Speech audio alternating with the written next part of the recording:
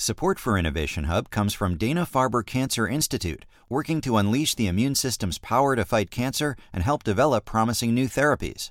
Videos, white papers, and patient stories are available at discovercarebelieve.org. Support for Innovation Hub comes from Cambridge Savings Bank. Introducing the CSB One package, a checking account combined with investing through Connect Invest to help you build a better tomorrow. CambridgeSavings.com/CSB1. Welcome to Innovation Hub. I'm Kara Miller. If you know the name Priscilla Chan, you're going to know where I'm going here. If you don't, stick with me. Priscilla Chan was born in 1985, the oldest of 3 children. Her family did not have a lot of money. Her parents had gotten out of Vietnam as refugees, but she became the valedictorian of her suburban Massachusetts high school. And she went to Harvard, where she met a classmate that she later married. That guy's name was Mark Zuckerberg. The path that Chan has traveled is obviously incredibly unusual. She and her husband are now among the richest people in the world. But the choices that she makes, her priorities, could shape many of our lives. David Callahan writes about the super rich and the billions that they're giving away in The Givers, Wealth, Power, and Philanthropy in a New Gilded Age. He's also the editor of the website Inside Philanthropy. David, thanks for your time. Great to be here. So when Priscilla Chan and Mark Zuckerberg announced they're giving away about 99% of their money, there was actually a fair amount of criticism and there was backlash. Explain why you think that happened, because as they said, this is a quote, they wanted to advance human potential and promote equality, which I think in general is a goal that, most people can get on board with. It depends what your politics are, right? Not everybody's on board with the Koch brothers agenda, which has included, drastically reducing the size of government, cutting taxes, cutting entitlement spending, cutting environmental rules. If you're on the right, you're not on the agenda on the same page as George Soros, who's given hundreds of millions of dollars to advance LGBT rights or to advance civil liberties, criminal justice reform. And so one of my concerns is that so often this philanthropy is critiqued through an ideological lens. Depending upon your politics, you complain about the donors on the other side, what I call a kind of a la carte alarmism, right? And right. If they're supporting your cause, it's all fine. Keep going. It's great. Right? What's not to like? Right, if you believe in, if you're worried about climate change, it's great that Mike Bloomberg is trying to shut down coal-fired power plants. If you work for a coal-fired power plant, you're probably not so excited that a Manhattan billionaire is giving lots of money for that. The point I make in my book is that all of this influence, which is really expanding at a pretty rapid clip by these billionaire donors, exists in some pretty deep tension with the idea of civic equality, and that we as citizens should all have an equal say in how our society runs and what priorities are set. You think of voters ideally having most influence over where our society goes. I see this philanthropic money often as another form of money in politics. We've all heard about political campaign contributions. We know about the money spent on lobbying. Well, guess what? If you give a lot of money, tax-deductible gifts, by the way, to think tanks and advocacy organizations and litigation groups, that's often more effective than giving money to politicians in terms of determining how government operates, what priorities are set, what policies are enacted, and that affects people's lives in a big way. And you said that you'd like to see this money spent in sort of a less political, more traditional way. So like supporting the arts or hospitals or underwriting basic scientific research. And I know like the Bill and Melinda Gates Foundation, for example, does a lot with vaccines. They try to eradicate malaria all over the world. It sounds like that is a way of spending rich people's money that you support. I think that the Gates Foundation has been most impressive and most effective when it comes to saving the lives of children in the developing world through their vaccination work. I mean, that's been heroic work. In contrast, I think a lot of their giving for K-12 education has been quite controversial and has produced some pretty spectacular missteps and a lot of public concern, like they're giving over $200 million to help usher in the Common Core. which has generated a lot of controversy. A lot of people have viewed that as a kind of backdoor effort to federalize sort of education policy. Others see it as sort of putting forth a bunch of ideas that aren't proven. It's had a lot of mixed reviews. They kind of really used their philanthropic muscle to make that happen in a dramatic way. To me, that's way too much power for a private couple to have in an area, K-12 education, which many of us think of as the most democratic of all public spheres. So you talk about the current Gilded Age in your book. Let's go back for a second to the last Gilded Age.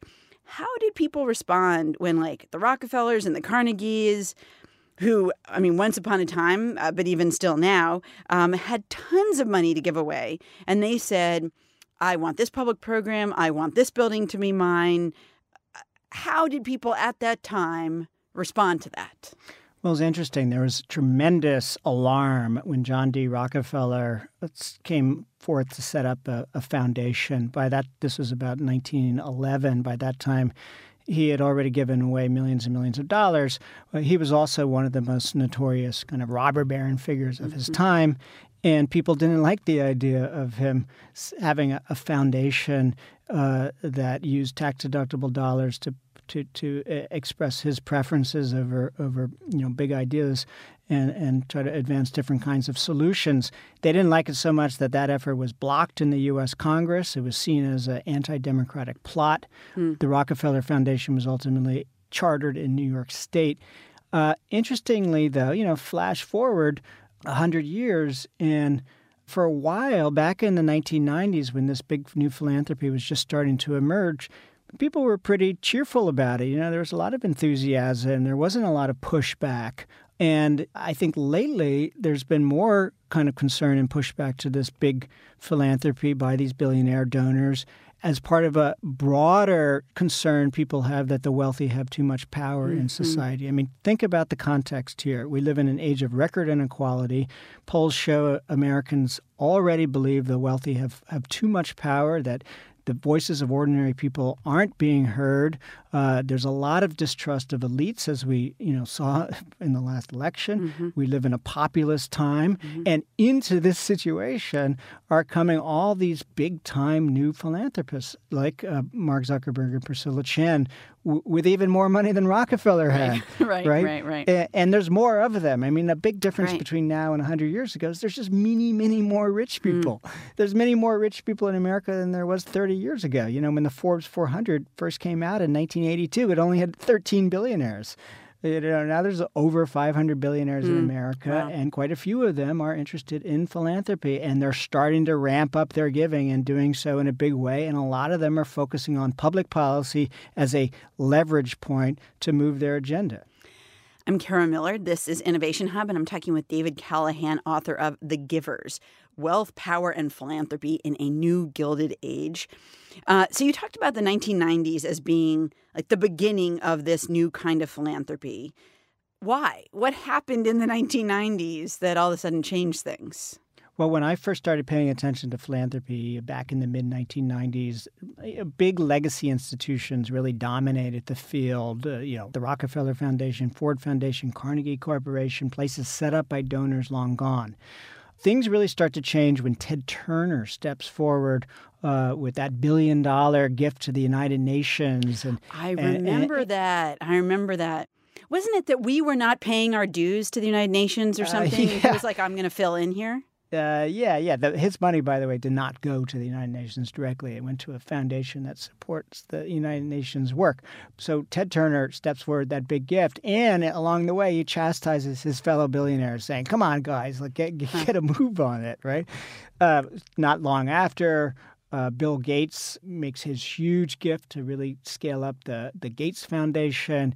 Other philanthropists, Pierre Omidyar, who started eBay, Jeff Skull, a bunch of these people, Michael Dell, Steve Case, a number of these new tech billionaire types start to create their foundations. And then in recent years, we've seen things just ramp up even more dramatically. A lot of these hedge fund people, the big Wall Street money that's emerged in the last 20 years through hedge funds, a lot of that is being harnessed to philanthropy. It's not just George Soros anymore as the hedge fund guy giving away a lot of money. It's a bunch of these people. And I mean, for me, as somebody who writes about this field all the time, it's head spinning, right? Every time you turn around, there's another billionaire showing up with some huge new initiative to conquer this or that problem. And you're like, wait a minute, it's hard to keep track of these people at some point. So I wonder how philanthropy intersects with government. Like, obviously, the government's got way more money than any single individual person. But do you see big givers actually changing the way that government operates and like how government deploys its funds? The big picture here is that government is in decline and philanthropy is rising. And so by decline, I mean that now and through the foreseeable future, government is going to have fewer discretionary resources to try new things, to solve problems, to be an agent of change. More and more of the money that government spends is going to go to mandatory entitlements and things like Social Security, Medicare, pensions at the local level, servicing of huge debts, both federally and locally, and the amount of money left over for things like medical research, education, environmental protection, space exploration. That pot, as a percentage, is just going to get smaller and smaller. Already, that non-defense federal discretionary spending is at the lowest level as a percentage of GDP since Eisenhower was in office. Wow. Meanwhile, if you look at the states, many of them are dealing with some really serious fiscal issues. Yeah. Connecticut, Illinois, cities are going bankrupt, right? So there's a kind of growing vacuum in terms of government's ability to be an agent of change. And philanthropy is moving into that vacuum. Often it's being pulled in by some urgent demands to sort of make up for the falling, government budgets. I mean, for science research, for example, you see philanthropists who are stepping forward because they know about all these cuts that have been made to the National Science Foundation. Often these university donors to public universities step forward when that money, to state universities has been falling. Donors have tried to make up the difference there. But of course, with their largesse comes influence. You have talked about the fact that many of these very rich givers are indeed concerned about income inequality. How do they think about that in terms of, like, clearly here they are having amassed so much power. How do they square the situation in which they find themselves with the reality of that, wow, this elite is just incredibly powerful at this moment? Yeah, well, there is an irony in terms of the winners in our society being concerned about the losers. It's true. Many of them are worried about inequality. But in my experience, they tend to see the issue rather narrowly, and they use their philanthropic gifts to try to expand equality of opportunities so more people can climb up the ladder. You see that, for example, and they're backing these charter schools, that a lot of these donors want to help these kids from the inner city get the best possible education and go to college. Yep. What they don't do, most of these donors, is they don't question the overall structure of contemporary capitalism, which has placed so much power in the hands of those who own capital and control corporations. Very few of them underwrite any work that kind of critiques the system systemically, looks for ways to really empower labor so that it gets its fair share of the pie that's being created by our economy. Few of them give money to kind of progressive economic justice work. So in theory, they're concerned about inequality. In practice, it's a pretty narrow take that they have on this problem. So you've met, a bunch of these people who've given their money away. After you talk to somebody like Priscilla Chan, but other people that you've talked to, has it changed your view of the way the very wealthy give away money and the impact that that's going to have really on all of us? Because if it changes the government or it changes education or it changes healthcare or science, it's going to change everything. Interestingly, I find I can relate to these big philanthropists because many of them are they grew up in middle or upper middle class families, and they got wildly lucky in terms of their profession or who they married, and now have a tremendous amount of money, and with that money, the ability to do something positive. And a lot of them have a sense of real hyper agency. One of the donors I talked to in my book said when she reads the newspaper in the morning, she feels like she can do something about the problems that she reads about. Most of us, when we read the newspaper, just sort of, gnash our teeth and there's nothing we can do. But if you have a foundation, you can do something. Right. And so, I can relate to these people. Many of them are trying to do the best job they can. They have the best of intentions. But the system overall, I think, is very troubling. I mean, these are all rational actors who are trying to maximize their influence. But by doing so, they're acting in a way that can sort of exacerbate civic inequality, which is high already, with so many people already feeling like their voices don't count in this country. And I hope at the very least these philanthropists will be more mindful of that and try to be more do a lot more listening, be more responsive, try to ensure that their money is not necessarily reflecting their preferences, but really is allowing other people to speak and put their voices out there in the public debate, people with less power or from historically marginalized communities. David Callahan is the editor of the website Inside Philanthropy. He's also the author of The Givers, Wealth, Power, and Philanthropy in a New Gilded Age. David, thank you so much. Great to be here. Thank you.